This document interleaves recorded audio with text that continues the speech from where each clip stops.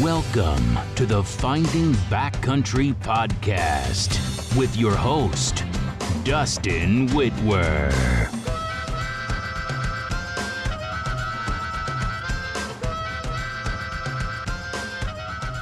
I am Dustin Whitwer, and this is the Finding Backcountry Podcast. Follow along on my journey of learning from the best backcountry hunters each week as we explore valuable information I use to find success in the backcountry. Let's get to the show. Hey guys, welcome back to another episode of the Finding Backcountry Podcast. This is, we're back. You know, winter, I love winter time because what else is there to do when it gets dark at 5 o'clock but jump on podcasts, right, Steven? Yeah, that's something to keep us busy thinking about next year. Yeah, reload bullets or build arrows and then jump on a podcast. You can't be out doing too much. So,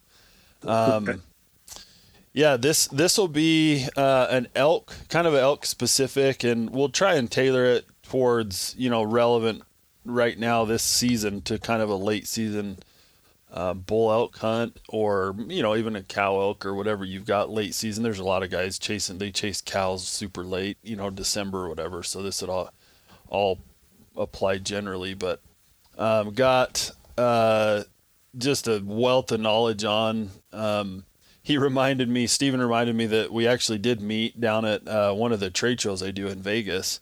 And I had completely forgot. I think I was in kind of work mode, and you're just talking to a gazillion people at a trade show. And, totally forgot we had met, Steven. So, but give everybody your little, 2 cents, your 2-minute rundown bio and all that. And then I'll jump in.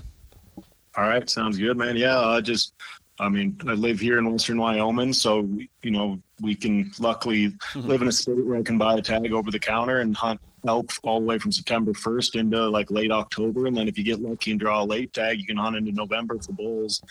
And so, definitely have the ability to chase bulls all season long. And every year is a little bit different here, but I think our late season hunting is pretty, we have a massive migration, and so when the snow starts hitting, you really have to know kind of what to look for and where you need to go for elk, because these elk aren't just pocketing up in the same mountain range. They're moving mountain ranges fast, and so you kind of got to have an idea of how to hunt them. But I've also hunted a lot of resident elk late in the snow, and as just late season hunting is a whole different animal. You got to be willing to brave the elements and kind of stick it out there to find these bulls that get pocketed up in some nasty stuff.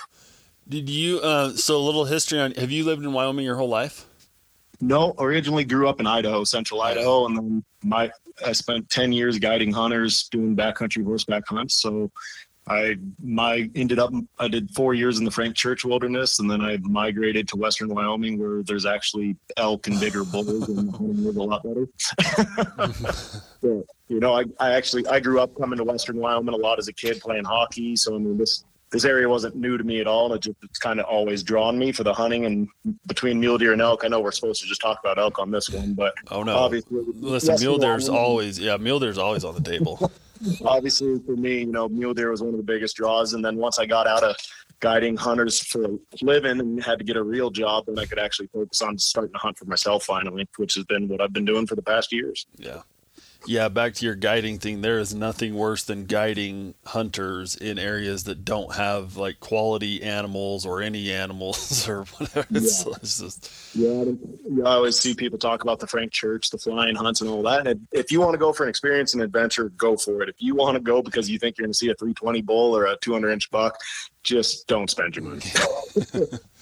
Frank it's a beautiful spot, but it is a desolate, miserable, steep, waterless area, and it's the Frank Church for a reason. It's rugged. Yeah, we are. So over to the Wyoming stuff. We are spoiled here, and the elk tag as well as the deer tag. I mean, I was just chatting with a guy the other day on social, and one of my buddies, and saw that I had posted, or no, I think he had listened to my recent update podcast, and I talked about all the different, I hunted the high country in September, and then I hunted, then I went to Colorado, and then I went to the high country again for the end of October, or the 1st of October, and then I went into the there's some units up here by the Bighorns that are mid-October, and then I'm outside of Cody in November, and it's just, and they're like, wait, did I miss something with my tag? And I'm like, no, you didn't miss anything. You're from Utah, and so you're not only stuck to one unit, but you get one little season. So shush up.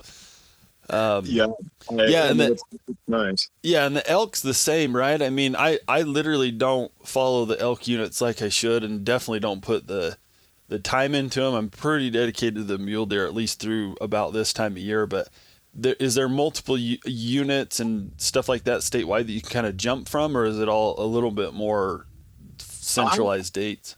I'm a pretty nomadic guy. I like to see new country and explore new stuff. So about every year I'm in different units and scouting in the summer and trying to find just places where I think bulls can get big. And like this year, there's been a spot I've basically like told myself for years, I need to go check this spot out. And then every year, like 3 years ago, I drew my late season tag, so I didn't go in there. 2 years ago, I got on a big buck, and once I found a big buck, elk goes to the back of my mind.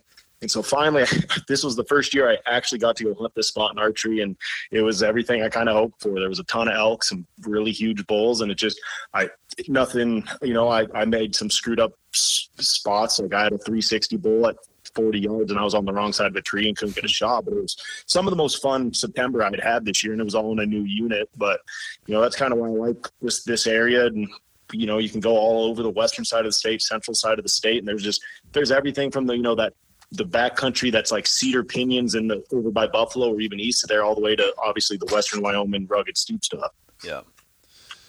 Yeah. But so the dates though on our, and this is just me being selfish for a minute, but the Wyoming general elk dates, they're a little bit more all the same, aren't they? Like you get September across the state, and then it probably goes through a little bit of October, but Yeah. I mean, like we got some openers. Some of the wilderness stuff opens on like the 20th of September. That's right. So those are the early ones, but I'd say like the majority of stuff is just the month of October. Yep, I got you. Okay. Yeah. So I mean, if you haven't, Steven gets after it, man.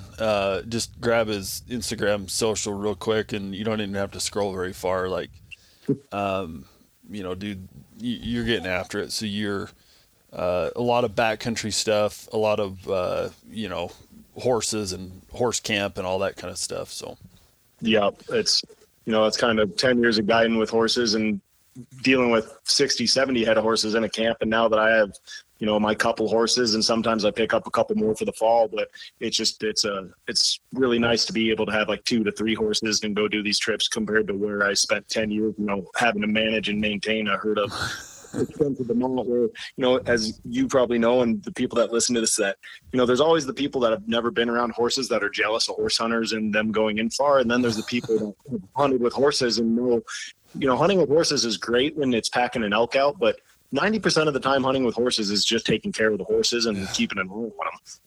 Yeah, I reluctantly I say that because, exactly what you said, man. I've been a horse guy my whole life. We grew up with them. Same deal. We even my dad guided with them. So I remember when we had 10 or 12 horses in a little pack string, and they would use them all, all over southern Nevada there.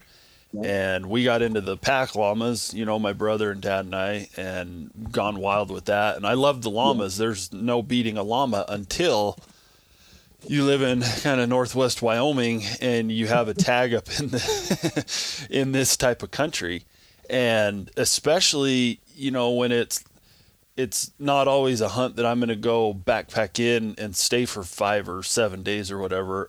I just want to go day hunt, right? And that's a problem in this country because it's so big and can be so far in to get to where the bulls are that you can't effectively day hunt it if you don't have the time or aren't going to take the time to go, 10-day backpack or back camp it. That's a problem. And so I just like you said, I almost reluctantly got a horse and he's just a 2-year-old right now, and he's my kind of winter and spring summer project next year. But it was specifically to hunt this stuff because, where you're at, that country, like I said, I had my weight tag up there and would spend a little bit of time in like that. I mean, that country all around you is just rough and nasty and big.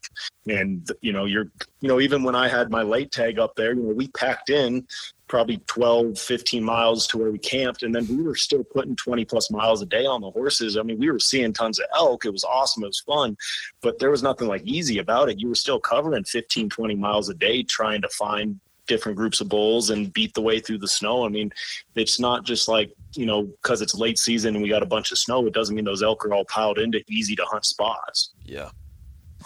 Yeah. And we'll jump in here to I think a good transition would be kind of as we get into these later elk hunts, specifically bulls, I want to start maybe with the different types of, whatever you want to call it, terrain or mountain ranges, right? Where, you've talked a few times now about these migration type hunts here outside of Cody, and these in the big nasty mountain ranges here, or Wyoming, or even probably Colorado a little bit. Whereas compared to like Nevada or Arizona, where they have big, open valley floor down to the desert almost, and then they have one big mountain range that might go up to 10,000 feet, but then drops right back down off the other side, right? Utah's kind of like that a little bit too, but and the difference, I guess, let's talk the difference when you attack these type of late season. And when we say late season, Stephen, would you agree like November 1st kind of late and on?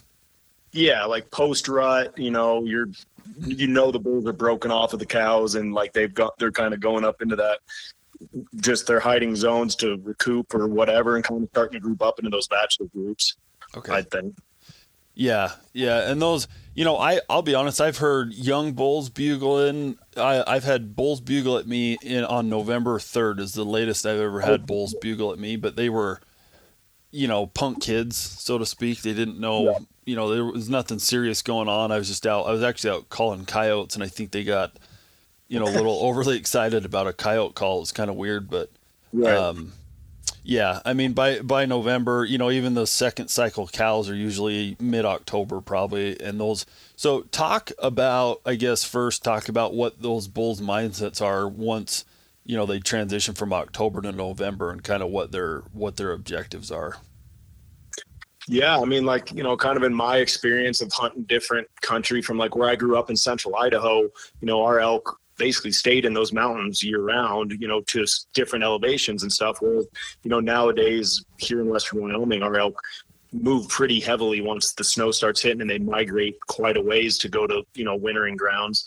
So it's definitely different kind of ideas to go into it, but I think the general premise is the same. Like once those bulls start breaking up, if I'm going to hunt a late season bull tag, like the first thing I'm thinking of is just, I'm not looking at the, if you're looking at the country, I'm looking for that kind of the nasty and the rugged stuff. It's stuff they want to hole up in and go up into the deep finger ridges, just off the tops of big ridges. And, I've talked to a few guys this year who have some really good late tags that I keep waiting to hopefully see a big bull hit the ground for them. And just like the one thing I've told them is just because the snow's deep does not mean those bulls will not be in it. And so when you say deep, what would you consider deep enough to move bulls?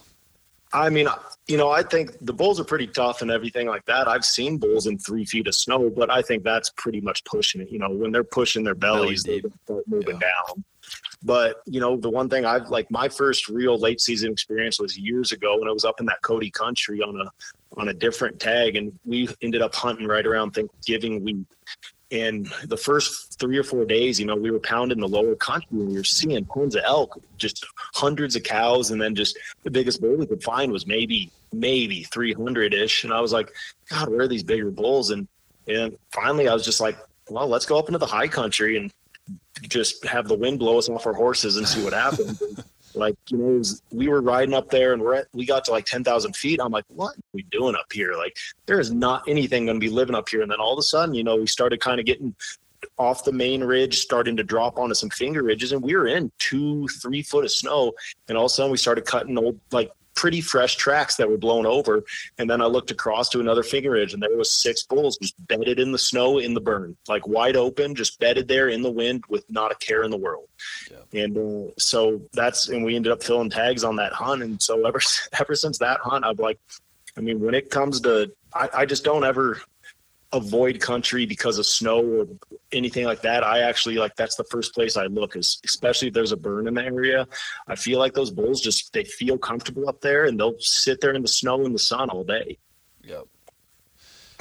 Yeah. And so let's attack the migration type stuff, like the Cody, the Western Wyoming feel, and then we'll transition, and I'll talk about the tag that I've got, because it's going to be it's not a migration type winter hunt. It's just a winter hunt. So, okay. So, a migration type bull hunt,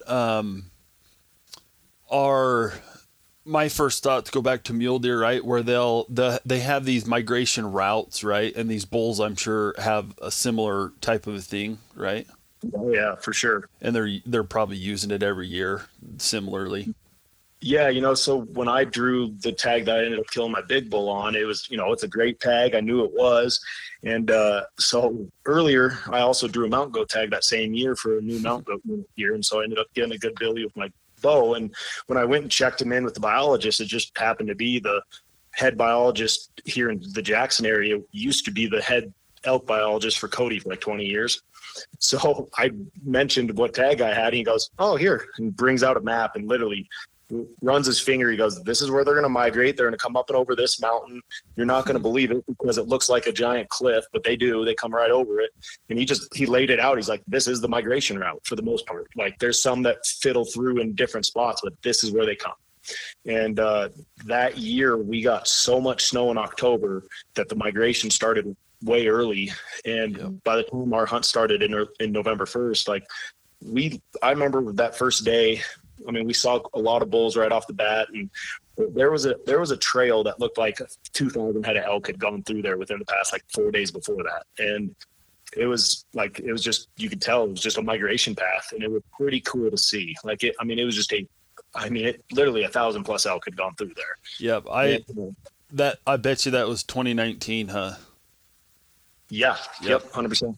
I remember that winter because my brother we had been building up Wyoming elk points, and then once I finally moved up here, so he had drawn one of these, Unit 60 tags up here, close by, and that same year, and for almost the very first day of October, massive snowstorm, 6 or 8 inches. Middle of October, another snowstorm rolled in, and then the very last end of October, or within 3 weeks, because it was all within the season. So it was October 1st to October 21st, 3 major snowstorms, and it was holy cow. I'll post, if I have it, I'll post up a video of us peeking over a ridge, glassing, and he's just, that wind, I bet it's ripping 40, 50 plus, and he's got all he's got visible is his eyeballs, right? And just puffy jacket, and we just, over the top of this ridge, and it's not like gusts of 40, 50 plus, it's just a straight 50 mile an hour wind, just unbelievable. But yeah, same thing that you just said, just highways of trails of elk coming out of that. And we were a little late. I was waiting for my 1 year clock to roll. It was the first year I'd been up here a full year, and so to take him into the wilderness, I had to be up a resident for a year, and so it was right on the time frame, and so we didn't get in till the last few days of the hunt or whatever. And it was again, now looking back and what you're saying, those bulls are possibly still further deep in. We were 3 or 4 miles up in there, I think, but we're probably seeing all the cows and calves and young bulls and stuff trailing out of there already. But Yeah. And, like in all the years I guided up north here in the general tag zone, but you still get a migration through the general tag zones, if you get the snows early, which doesn't always happen. But a couple years that we guided, like we got really good migration hunt pushes right there at the end. And, it's frustrating. Like I was trying to tell a guy that I've been talking to this year who he's drawing one of those really good late tags, and he's been getting kind of frustrated because he's just not seeing elk. He's just not seeing the big bulls. And it's like, this is what I will tell you about migration hunting from all the time I've done it between my guiding and general zones and then my own personal tags I've drawn. I'm like, migration hunting is the most frustrating fun hunt you'll ever have. Because you can literally sit there and look at the same spot where you think they're going to come through every day for days and see nothing. And then one morning you wake up and there's going to be a pile of elk sitting there. Just, they come out of nowhere. And it was kind of cool. Like when I drew that really good tag, every morning was like a blank slate. Like we'd get up, we'd row it about an hour and a half from our camp every day to where our first glassing point was. And we'd come around the corner and it was just like, all right, where's the elk today? And it's all brand new bulls. Like it was just, you kept wondering where they're coming from. And like that specific hunt, honestly, like where those elk come over, if I took somebody up there and said, elk come over that mountain in the middle, like with 3 feet of snow, and they bail off into that basin, like it looks like a bobsled luge that they bail through like a cornice of ice. I mean, I couldn't believe it myself, and the biologist told me that. And then when we got up there and like I put a spotter up there and there was a herd of elk sitting on top of this almost 12,000 foot peak and 5 feet of snow up there, and you could see the cut in the ice crevasse that they jump through, and that's where they come every year. I mean, it was pretty impressive to see that firsthand. I mean, them elk are tough suckers, especially. So, did you feel like it was more of a geographical reasoning that they were coming through a certain area, or was it because they could swing through there and hit this basin that was burned, or was it like a feed thing, or was it just pure proximity, like away from people? Like why do you feel like they were coming the route that they were coming? It's just, that's their path. They come down from all that Yellowstone country, and then they come down through some steep, nasty canyons, and there's like a pinch point. So it was terrain driven, though. You feel like when they hit that pinch point, like yeah, 100%. And like they all filter into the spot, and there's like with that specific tag, you basically have two options. You either go up the one main drainage and you basically sit on the river bottom at the pinch point and try and shoot every morning and night as they filter through, or you could pack into the bigger country like we did, and you have more ability to kind of roam the ridges, look for elk. And like, one thing we notice is even though the migration's going and those elk are on the move, you'll still get elk to hold up. If it's not dumping snow every single day, you'll get bulls that'll hold up for a couple of days. Some bulls don't. We found that out the hard way. On opening day, we found like a 390 bull bedded in the burn with a couple other nice bulls. And my hunting partner, I was like, hey, that's your bull. Like, we're getting you a good one first. And what hindsight being hindsight. So this is like one thing for like late season hunt for me in that aspect. I tried to do the hunter thing. I tried to circle around, go all the way behind them, come up above them. Honestly, we should have just rode right up the canyon they were in and let them watch us coming on the horses, because we probably would have got a shot, because by the time we circled around and popped up, those elk had just up and they had got out of their day beds and migrated. They didn't blow out. They just got up and moved while we were making our move, and they were gone. Yeah. Which was, that was kind of just, that was my first really like, oh yeah, we're hunting a migration. Like these bulls will get up at any point of the day and move. Like they're not going to just sit in their beds. Yeah. Yeah, it brings up the question of, do you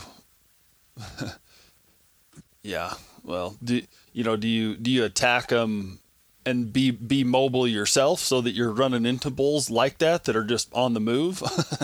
Or, I guess being in a place like you said where you can just strike right away and you don't have to stalk around and, waste time where they're going to possibly get up and just keep moving on you. It's, I think on any hunt, like if you have a choice like that, it's just more, dealer's choice on that. We chose to go the route we did because we knew the couple outfitters in the area they usually would take their clients up to that pinch point spot. And we're like, we don't want to fight with outfitters. I'd rather them just we'll go do our own thing. I don't want to be sitting there fighting people at a pinch point. Was kind of our reason for packing in further into the backcountry. Yeah.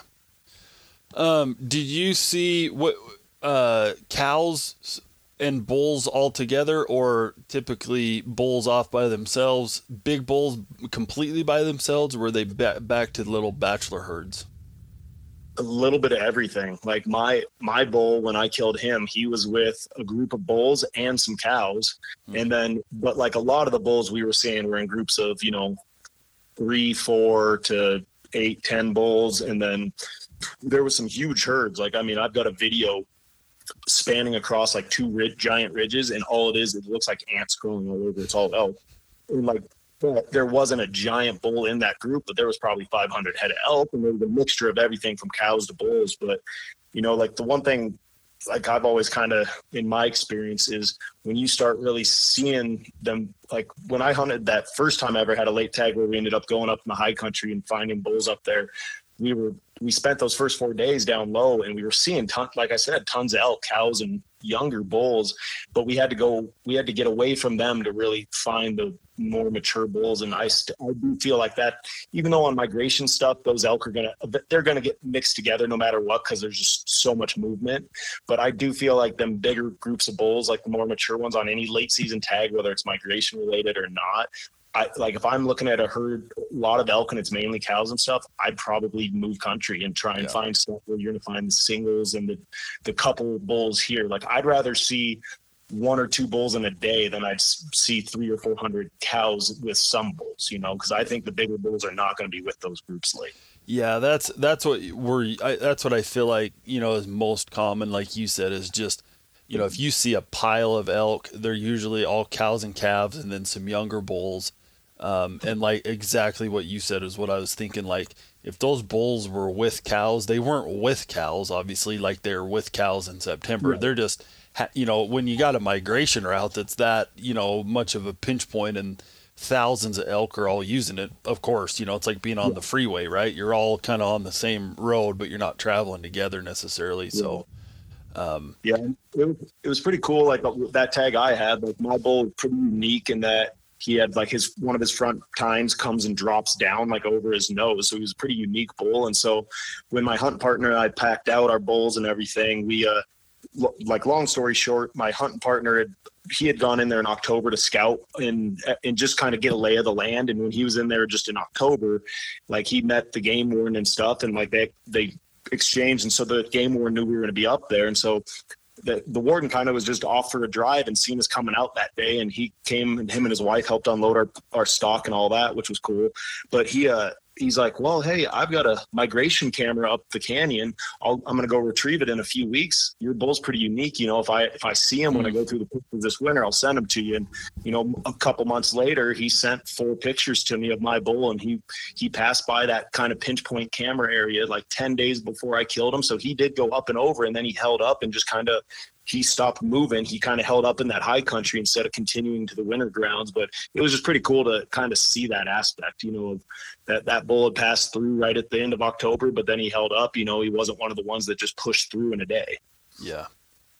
Yeah, which is sounds typical, right, of those big bulls. They obviously have some sort of innate, in this type of country, they have an innate understanding that they have to get through a certain, that pinch point's probably like their no-go, right? Like they've got to get, they know they've got to get through that at some point. And if the snow gets too brutal, they're not going to make it.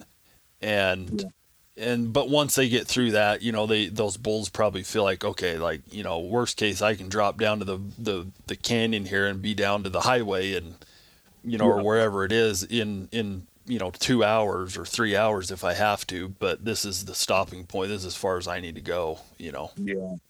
And, and I, like the one thing, like that late season stuff, just like saying, not being afraid to look up in the higher stuff for these elk. And like, if you're especially in an area, like anything around Cody where the wind never stops blowing, but like I'd assume like for your Nevada tag and stuff, it's just, in like where I grew up in Idaho, like anywhere the wind blows that snow off, them bulls will live up there all winter at 10,000, 11,000 feet they can eat.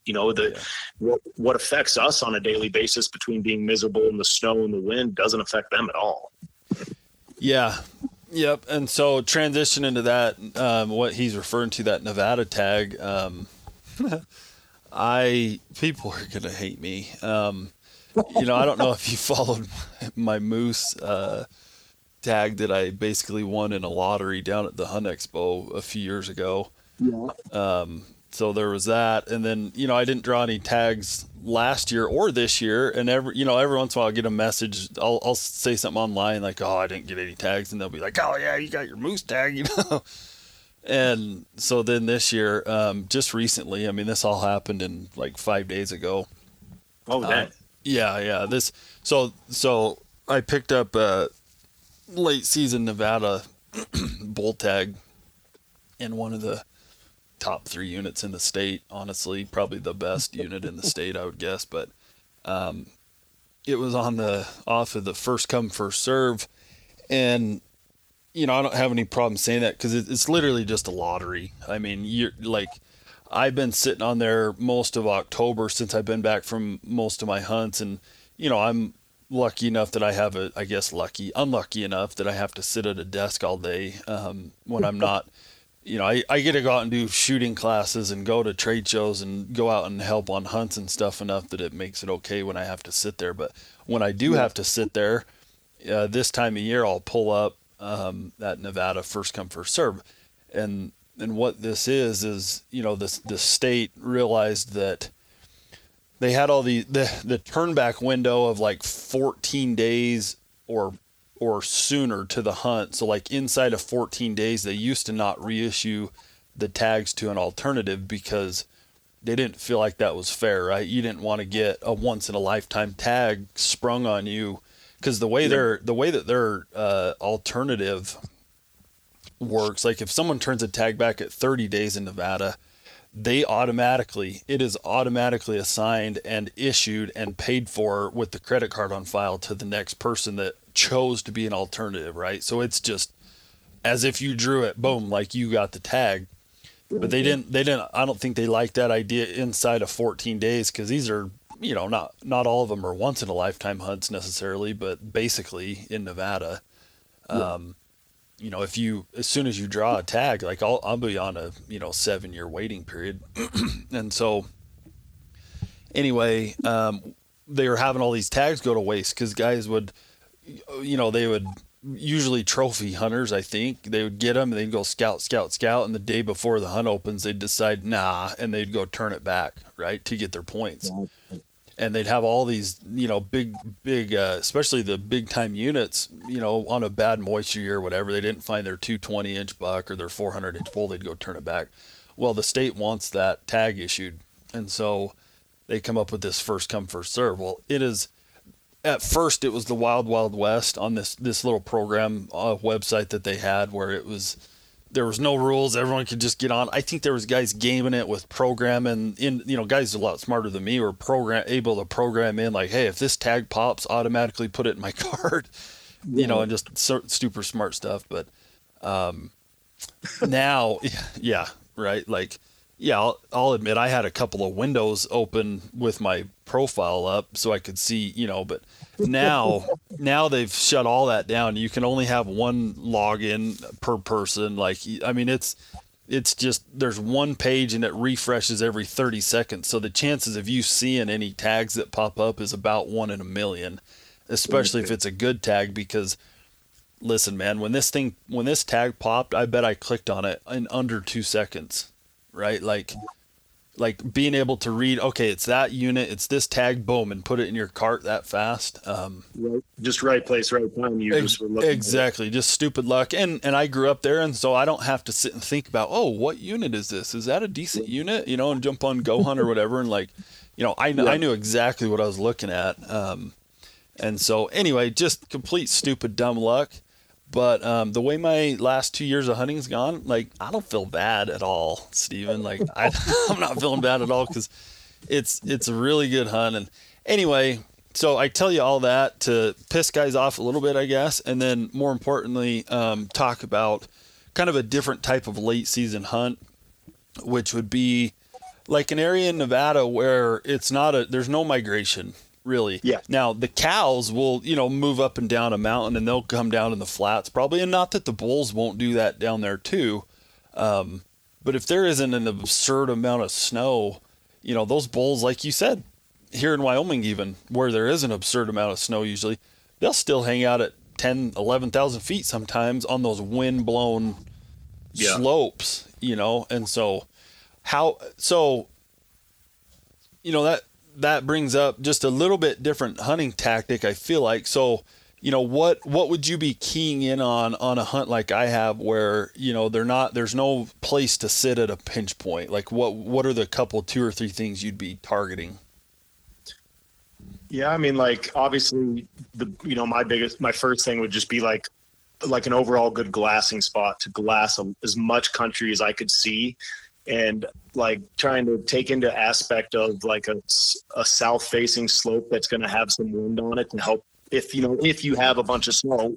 If you don't have snow and you're just hunting cold temperature bulls, I mean, you're still looking for, I feel like them bulls, in my experience, just in areas like that, if you don't have a bunch of snow or whatever, they still like to feel like they're safe when they bed during the days, but they don't necessarily need to go into thick timber anymore. They're kind of going into scrub brush or just like kind of, scattered trees, but they're, you have a lot better chance of glassing them during the day. So like, that's the one thing for me when on any late season hunt I've been on, like you're not really getting in that, the afternoon nap, on the mountain, because there's a chance of seeing elk get up and move all day long. Like, late season is a whole different aspect of it's not first light, last light anymore.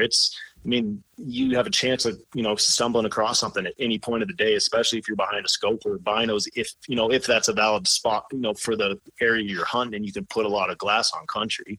Yeah. Yeah, for sure you can. This is kind of that eastern side of Nevada where it's just one big mountain range and wide open. Heck, you can almost glass it from the valley floor. It's what a lot of guys will do, and then make their move or whatever. But yeah, I think that's good advice, hitting those. I've been looking at a couple south facing just big mountain ranges, anywhere. Google Earth is pretty good nowadays. Any place that I can pick up where it's clearly just grass, right? Like open grass, and then a little bit of timber nearby. But what else did you point out in there? I was going to mention. Shoot, I didn't make any notes on it, but. Yeah, it's just like, you go into a hunt like that, which, the majority of like, anyone that's probably listening to us ramble back and forth on this, a lot of people aren't hunting migration zones when they have late season, hunts. And, those of us in like some Montana, Western Wyoming, we have true migration hunt areas, but the majority of your Western states, like when you hunt late season tags, it's more you're hunting elk that have been pressured all season long, September, October. It's not a lot of it's general tag areas, or obviously like Nevada and stuff, it's limited draw, but they've still gone through previous seasons of pressure. So like, I still am a firm believer in this late season when you're looking for a big bull. It's just, I look in that nasty steep stuff, avalanche chutes, just kind of like anything where it looks like it's probably going to be miserable to go up into. That's probably one of the first places I'm going to glass over, like the meadow that's sitting on the other side of the ridge. Right. Yeah, it's funny you say that, because it's you could have almost been referring to how big bucks act, especially like October, right, when they're isolated from, they kind of broke off of the. They're not with does yet, but they're out of their little bachelor herds, and sometimes they'll still be at bachelor herds, and bulls will too this time of year. But a lot of times, one big bull might just go hole up by himself, right? Yeah. And he'll find, like you said, just this nasty. I saw this shed hunting once in the spring, which is really good intel, right, of where a bull will stay and what a bull needs to really survive is what was eye-opening to me, because I came across this, dropped into this really nasty little, just a pocket. I mean, and I don't mean like a basin. I just mean like pocket that was, as big as my house, right? I mean, it was probably, it was nothing. Like, it was less than an acre for sure. Half acre, quarter acre, really. It looked like, and you could just see in the snow, I mean, it looked like a 4-year-old drawing a squiggly line everywhere. He had been he'd just been, but that's where he had been. And he'd probably been in there for a month or whatever he was in, but he hadn't left. I don't think he might have ventured out to go, hit this feeding spot and come back, or this feeding spot. But like it looked like 90% of his life for the last, 1 to 3 months or whatever it had been right there. Like, he was pounding that little spot, and it was really tight cover. Like you said, he was looking to get away from anybody seeing him or harassing him, and just trying to recoup and survive the winter, Yeah, 100%. Now that's getting to be winter time. Like, one of my biggest things is I do a ton of backcountry snowmobiling, and we'll run it out every year. We run into groups of bulls or a lone bull in places you just would not expect to come across elk in the winter. You're like, are you going to die up here? Because if you do, I'd really like to find your head. You're dead. It's like, but this is a long ways up here. I can't just like come and look at this spot. But no, and the one, I think the most common occurrence, like when I jump a bull when we're going across a ridge or going through pocketed timbers, like the one common thing is, even if the snow's 4 or 5 feet deep, or we run into, like where I jump an elk, somewhere close by there is a slope that gets enough wind that there's still grasses poking through, and they can live off of it. Yep. Yeah, that's key, like you said, and that's why those burns are such hot spots. You just, when you think of like a burn that, is it 8, 9, 10,000 feet even in elk country, like in the wintertime, man, it's any time, but just, especially the wintertime, and it's got that grass, and if, the wind can sweep that off a little bit, like you said, yeah, they'll hammer that. Talk maybe for a second, just general elk hunting here, because I'm, just thinking through scoring bulls. And do you have any little tips or tactics that you use to, how big was your Wyoming bull you killed? He went right at 378. So what were you using to kind of, are you counting up inches, whether it's mule deer or elk or whatever, sitting there adding up tines and inches, or do you just kind of go off a feel of what you're seeing, or what's your advice for scoring bulls specifically? Yeah, for me on that tag, I didn't go into it going, well, if I don't see a 380, I'm not shooting one. Like, it was, I guess I'm not to that point of being a trophy hunter where I'm a picky hunter, and my friends give me shit every fall because I won't punch like this year, I didn't punch my deer tag because the buck that I'd found in the summer was a great buck, and I never saw him once during hunting season. And I passed up probably a half dozen 175 to 185 inch deer while looking for him. And all those deer were just younger bucks that I knew could be something. So for me, I didn't need venison in the freezer enough to shoot one of those. So I devoted all my time for that buck, and I think you and I are pretty similar, like in being mule deer addicts, where I'd rather see a buck, being a resident who can hunt these areas every year. It's easier, obviously, but I'd rather see a buck grow than shoot him just to put a picture up on Instagram saying I shot a 180 inch deer, when I know that deer's a 3-year-old that could be a 200 inch deer. Right. But coming into elk, especially with that tag, I knew what the possibilities for that tag were, especially with the way the snow conditions stacked up. I'm like, I'm not shooting a 350 bull. I know I can do better. And so that first day we went after it was just a huge bull. He was, I bet you he was at least 385, 390. And it was when you get the chance to start looking at those big bulls, it's just, you look at them and there's no question. You're not debating, well, is he 360? Is he, there's just no debate in your head when you see him. Long tines, long beams, and just looks big in comparison to his body and the other elk around him.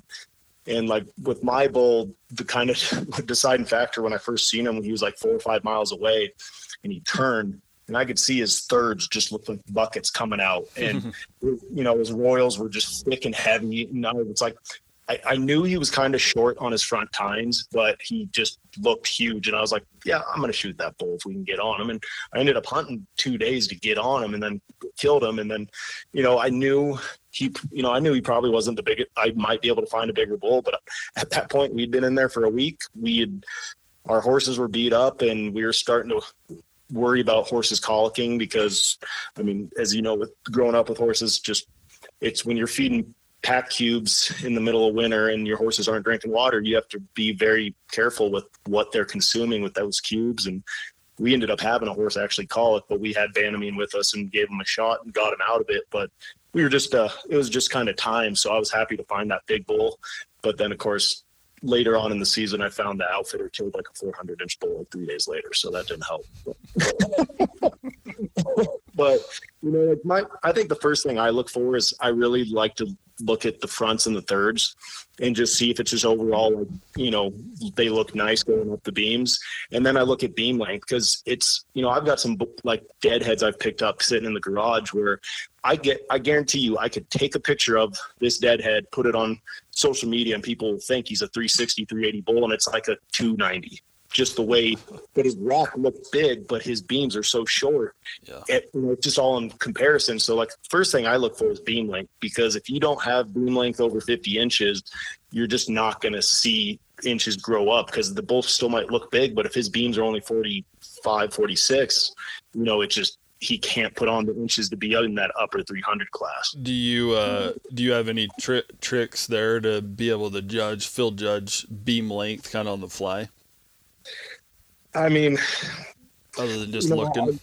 I guess it's just, years of looking at elk, but I kind of just get a feel for it. You can look from the forehead down to the nose and kind of assume that's in that 20-inch range. And then I'll just very quickly kind of rough with my eyes think, oh, that's about 4 of those, or well, not 4. That'd be awesome to see 4 because that'd be like a 60-inch. But, just kind of give me a rough idea. But I like to just get a side profile of the bull. And, if they tip their head up, just to be straight looking forward, and those beams aren't beaming backwards past about the middle of the back or a little bit further, if they're just more pointing straight up in the air and more over his front shoulders, they're not that long of beams. Yeah. One trick I've used in this time of year, it seems like they're just lawnmowers, like they always have their head down feeding. So it's usually pretty easy one to use, especially if they're on. You got to watch if they're on a slanted slope or whatever. But when if their head is at the same level as their feet, assuming that they're feeding on a ground their head's at the same level as their hooves. If that beam doesn't go past the top of their shoulders, that's a red flag, right? Right there. Yeah. If it, and a good bull, like a 55, I've got a Nevada, years ago bull we killed in Nevada. I think he's right at 55. Those type of bulls, they're going to look like they have excess beam going up over the top of their back, over their withers, at their shoulders, when their head's down level with their feet. That's one thing I've used. The other one, those bulls, like you said, that hit 50 inches, which is kind of that, if you're looking for, if you're going to get a bull that's 350 and doesn't have something else that's just astronomically out of proportion, right? Crazy tine length basically, or width or mass, whatever, he's going to have 50-inch beams probably, to hit 350 plus. And so from where that sword splits, he should almost have as much beam after his fourth as he does before to the head. And that right there, if you start looking at him that way, that will turn you off to a lot of bulls with short beams, because you're he's only got half after his fourth of what he has before his fourth, and so you're looking at a 47-inch main beam or whatever it is. I think that's a really good point to point out, that whole looking behind the royal and seeing if it's about the same as what's in front of it, because I was saying with the bulls that I have, the couple I have in my garage that look like big bulls because they have nice royals, nice fifths, but if you look at the main beam, it's a quarter of what is in front of it is behind it. And that'd be a real quick way on the field to get that type of a judge to know. Yeah, like you've got this bull posted that you just shot on your general tag. What do you know what the beams were on that? Let me guess, because he's almost got like he's a good example, and this is a general bull, right? Like, let's all keep some perspective here. Like, this isn't some, late season Nevada, once in a lifetime tag. Freaking Steven's just killing these on general tags. But he looks like in the one picture, he's got about half as much main beam after his fourth as he does. So he's probably got 45-inch beams. That's so he's at the Skull Guy now, and I never did put an actual tape on him, but I was guessing he was right about that 46, 48 range on his beams. Right. Yep. Was my guess. Yep. So that would check out. Is your big bull on here somewhere? It should be. Oh yeah, I see him with the turn down front. Yep. Yeah. Tell me what you think his beams go, because I do know what his beams go. Well, I'm looking at the one on the back of your pony here is the first one that I saw, and that's a pretty good view. Probably I bet you got, so according to this little field judging exercise we're doing, I would say he's got 2/3 worth of beam after his fourth that he does before. So like I would put him right around that like low 50s, I bet. Yeah, you're right on. I mean, he was basically just over 52 on each beam. Yeah. Yep. So, and we probably should have used like real big bulls that hit that like magic 400 mark. I bet they've got a little more like, they usually have a 60-inch beam, and they're going to literally have as much beam after as they do before. But yeah, that's checking out on that bull. God, that's a nice bull, man. What I was saying, like the year before I killed my late season bull, I killed a great general season bull, and he had 57, almost a 58-inch beam and a 56-inch beam, and he ended up going right at 360. But when I killed him and walked up to him, I knew he was big when he walked up to him. But my first thought when I seen him and shot him, just his royals in his fist, like nothing looked huge, from a distance when I shot him. And as I walked up to him and saw those beams in the mass, then like I started to realize, he was a lot bigger than I thought he was, because those beams being as long as they were, it throws the perspective off. Yep. Yeah. So like he doesn't look like a 360 bull. That's got to be this bull that he's got a little extra kicker on his back, right? No, he shouldn't have. He's just a straight 6, he's just a straight 6. Let's see. He doesn't have just a little tiny extra point on the right. Which bull's that? Which one am I looking at here? Oh, are you looking like on his second tine? No, off the beam. Like it would be like he's pushing a 7th point. No, I don't think so. Maybe that's your late bull. Yeah, that's my late bull. See that picture's just deceiving. You should take that one down, because that makes him. Well, he does though. He's huge, man. God, that's like you said, like a 380 bull. That is a big bull. Are you looking at the one in the snow? Yeah, when he's all caped out. Yeah. So if you go above that one on my page, I've got a bull that's early season, just laying there with his head in the. Oh, yep. Okay, I got you. That general tag bull, and you can just tell looking at that right side how long that beam is. Yep. Yeah. How long did you say? Pushing just under 58 on that side. Yep. So yeah, it's a really good exercise, and here's the point: is like guys like me, and like I'm just saying, like we just go through this and do it all the time. We're always looking at bulls, and that's like the best advice. I talked about this on the mule deer one. Someone asked how to field judge mule deer or something. Look over as many elk as you can. And constantly scoring them, whether it's in your head or if you can actually put a tape on them. Obviously that's that's the best, is to do what we're doing and then actually put the tape and go through the deal or whatever. But do you use any you mentioned like from the skull down to the nose, do you use that for like the tine length at all, or what do you use for? I mean, roughly, yeah. And then like I honestly, like one of my things, I guess maybe it's being a mule deer addict, is using the ears. Like I kind of just assume ears at about that, for an elk, like 9 to 11 inches. And so like I just kind of take an ear for using the points, and that helps me get a rough idea. But like I think something I've always ran for elk, like if you get a side profile on them on their front points, as long as their tines come out to the end of their nose or beyond and then start to shovel up, that's when you're starting to look at that 16 to 18 or more on them. But like when you see those tines not even reach the end of the elk's nose, you're only looking at 11 to 14 inch front tine.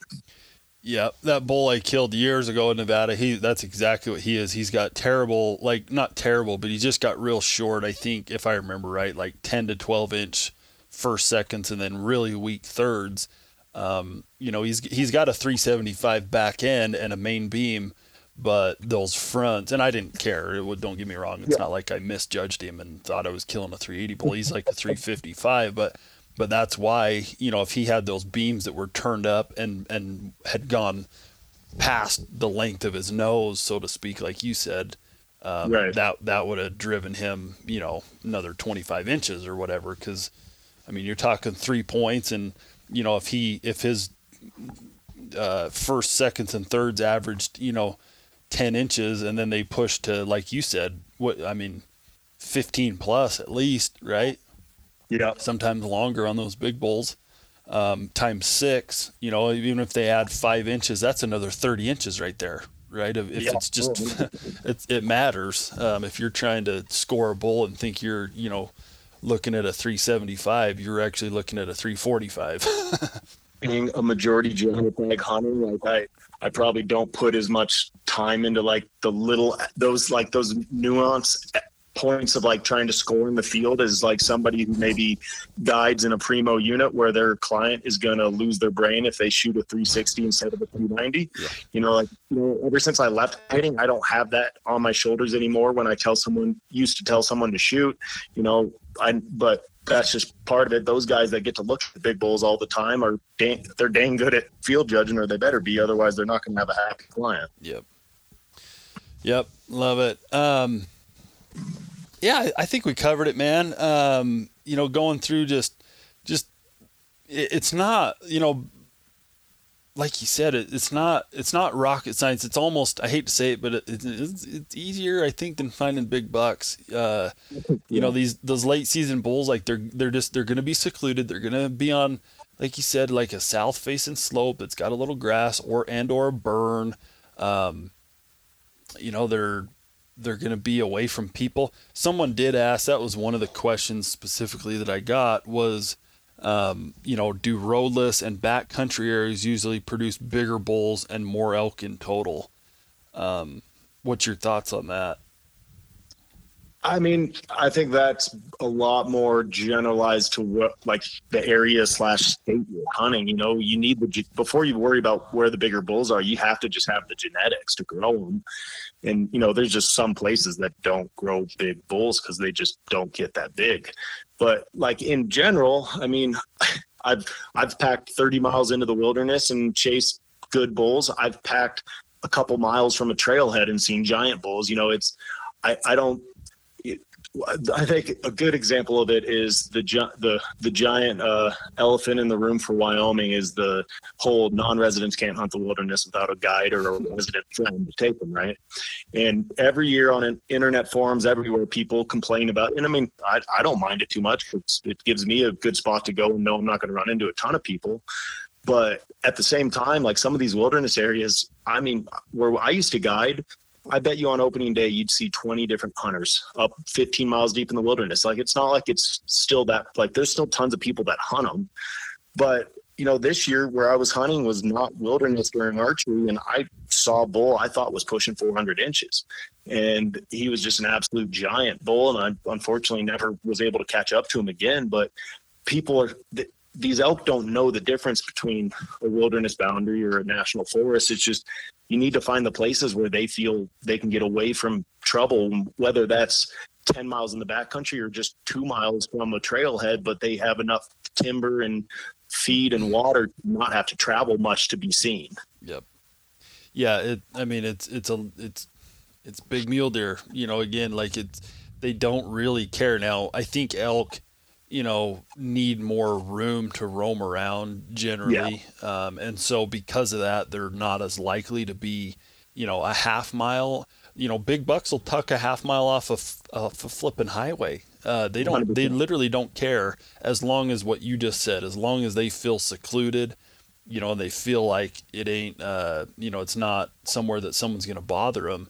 Elk, like, yeah, I mean, they'll do it, but like they just need more room to roam. And, especially like the other times of the year, September and stuff, they're just moving so much and all that, they're more likely to be back in that bigger, nastier country where they've got some space or whatever. But yeah, sure. And like, obviously, like my general thing with elk hunting, I take the horses and I go somewhat deep. It's just because that's where I prefer to be. Is I have the ability to go far in the backcountry with my horses, and that's where I'm going to be because I enjoy being back there with them. So, like for me, most of my hunting is done at least 10 miles from a trailhead, and that's not saying there's not a lot of elk within that first 10 miles. It's just for my personal hunts, I prefer to pack in deep because it's just I'm pretty dang stubborn when it comes to my hunting. Like, it's not because of any aspect of I think this is where the elk are going to be or whatever. It's like if I look on something and I'm like, I want to hunt this basin or this looks good to me, like I'm so stubborn that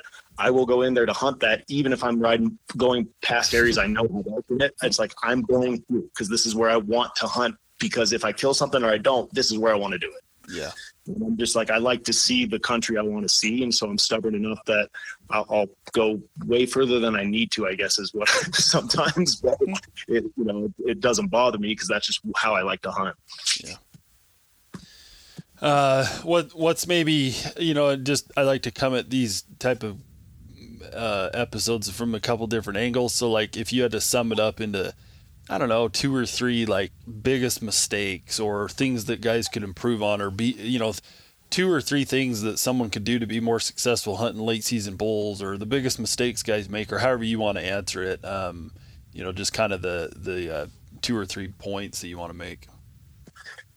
Yeah. I mean, like, I think just like in an overall general aspect, since a couple of years ago when I had we transitioned back to talking about big bucks now. Like my one of my worst memories in my hunting career was having a 220 buck shot out from under me on opening day, a buck that I watched grow for 3 years from 180 to 205 to 220. And I mean, I have, countless amount of my life and hours were spent in the country with this buck. But the one thing I learned from that was to be more aggressive. I mean, I tried to take it a little easier. I tried to play the safer game, and that backfired on me on opening day. And like, I had that buck dead to rights for the 2 days before opener, and I knew there was one other hunter way down below, and I didn't really think it was going to be an issue. I thought I was going to have time, and unfortunately for me, like, that buck fed lower than I expected him to, and I didn't turn him up early enough on opening day, and that guy hiked right into him and got a buck of a lifetime for himself. But so I've kind of,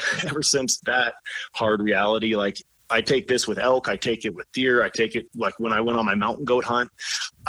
My mountain goat, that Billy was up in the nastiest, steepest cliffs, and I was sitting there watching him. I'm like, well, I can sit here and watch him for all day long, but that ain't going to get him killed. So, like, I'm just going to go for it. And I think being aggressive is as long as it plays out. I mean, you got to be aggressive to make it work. Like, just if you see him bedded or you see elk moving, you just got to go for it. You got to kind of not hesitate and sit there and wait to see him bed or something. Sometimes you just got to go for it. And so I guess that's kind of one of my biggest things I use in all my hunting nowadays, is just trying to be a lot more aggressive in my pursuit, especially if there's other hunters in the area, I guess. Yeah. But the more pressure you're dealing with, the more that becomes true. If you, my brother's down guiding right now in Nevada, and he sends me a picture of a big bull from 2 days ago. And it was like, oh, look at this bull. And, the end of the day, and I'm like, did you guys get on him? No, we didn't. He ended up getting in there. The guy who's guiding couldn't take a shot. Okay. So next day I'm like, I messaged him, you guys turn him up? No, we didn't turn him up. 2 days later, they finally kill him. Right. And it's like, but we're talking Nevada where there's only a handful of tags. Right. And there's just, there's so much country usually per tag that you rarely running or tipping over, stumbling over other guys. And it's like, yeah, in that case, you can afford to sit back and just take your sweet little time and wait till he's in the perfect spot. But like you said, you got guys hiking up from the bottom on a general tag, like, it's now or never. But yeah, and then more just for the late season aspect, it's just, really, I think it's fine in those spots where they might hang up that has wind blown off slopes with a little bit of grass, or, for migration aspect. But like for the majority of people that are hunting late season elk, I look for stuff that just, you've got cover and timber where they can bed in all day, but then you also have a close proximity to those spots where they can feed, whether if it's a blown off south slope or if there's not that much snow. If there's not much snow, like I'm going to probably go to the top of the mountain if there's not much snow. Like I would expect to find the bigger bulls high pocketed up in the steep, nasty stuff, compared to being mid-mountain or down lower where you might start seeing a lot of cows or the younger bulls that's going to keep your focus. Like I would blow right by them and just start going up. Yeah, not that there wouldn't be a decent, big bull down low and whatever, but the odds, the odds are that those big bulls are going to be higher, deeper, more remote, whatever. It's just how it is.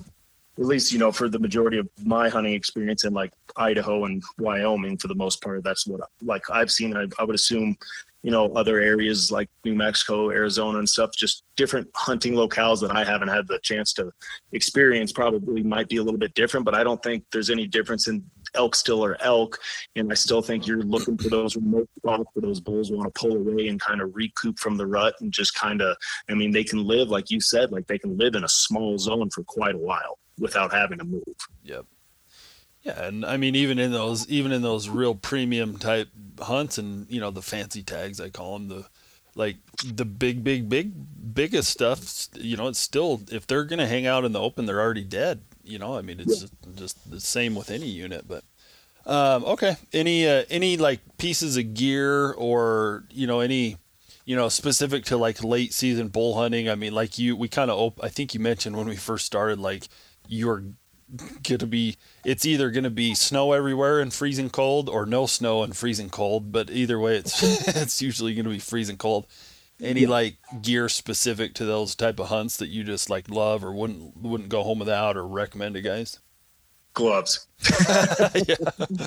I'm notorious for always forgetting about my hands when I'm packing for like a hunt that might be late, and so good mitten type gloves, and then I take puffy pants so I can put those on over my normal like fleece lined.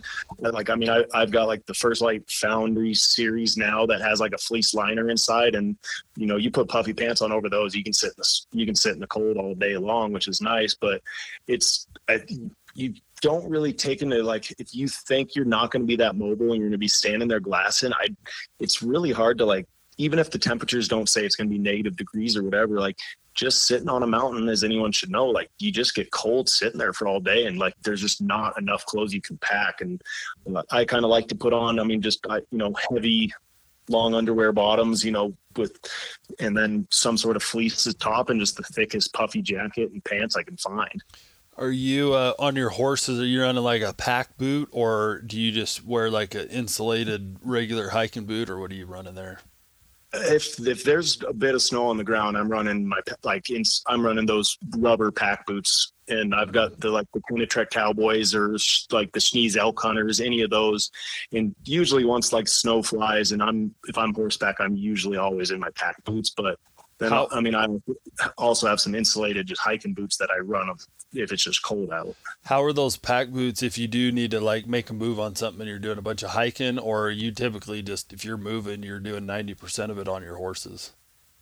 No, I hike in them pretty good. Like the Kenetrek Cowboys that I run are a little bit more riding specific because they've got like a riding heel and stuff. But like the Schnees Elk Hunters and stuff like that have like a good air bob sole, and they're just, they can be, you can hike all day in those things in the mountains for sure. And I will say, like, even though I use horses all the time for hunting, I rarely, a lot of times I'll leave horses in camp, especially early season. I just utilize them to get me further in the country, but I do a ton of, I walk my horses a ton. I don't ride my horses down steep hills. I do a ton of walking. So I'm always wearing boots that enable me to swing off the saddle and go to walking. And I definitely think like those pack boots do pretty dang good for it in the late season. Yeah. Okay. Love it, man. Anything else? Any last little tidbits or anything? No, man, not that I can really think. I'm a little jealous of people that still have late tags, and I've got a cow tag that I just picked up for just in case I didn't fill my freezer already. But that one's like a December, January thing. So my goal with that one would be if I can't get to it with my snowmobile, not probably. Well, you are always welcome in my camp. You're welcome to come down and help me over Thanksgiving, tip over a big old bull in Nevada. So that would be fun, man. If I'd been go back and see the whole family, I sure as heck would. That'd be fun. Yeah. Okay. Well, I'll have to send you pictures then. Yeah, for sure, man. Hey, Steven, I appreciate you jumping on, man. I want to give you. I always like to give guys credit that come on and you just the time to jump on and divulge a little knowledge and experience. But I mean, you clearly, like, you're one of my favorite accounts to follow because it's just, you can tell you're getting after it. Real deal, no BS, like tipping some big stuff over and getting after it. So appreciate you coming on, man. Yeah, appreciate you having me, man. It's been fun to talk to you. And yeah, I'm sure jealous of the tag you got. That'll be a fun one to hunt. Yeah, well, hopefully, like you said, you don't ever want to walk in talking specific inches, but it's just one of those tags, you can kind of go shop around, so to speak, I think. So, yeah, awesome. Yep. Yeah, that'll be a fun one, man. I'm jealous. Okay. Well, I'll let you go. Have a good evening. And, appreciate your time, man. Yeah, man. Sounds good. You have a great evening as well. And let me know how the hunt goes. Yes, sir. Thanks, Steven. All right. See you, man. Hey, everybody. Thank you for listening to the Finding Backcountry podcast. If you enjoyed this episode, make sure you subscribe and mention it to your friends. But the best thing you can do, leave a rating on iTunes or your favorite podcast platform. For notes and links to this and other episodes, please visit findingbackcountry.com.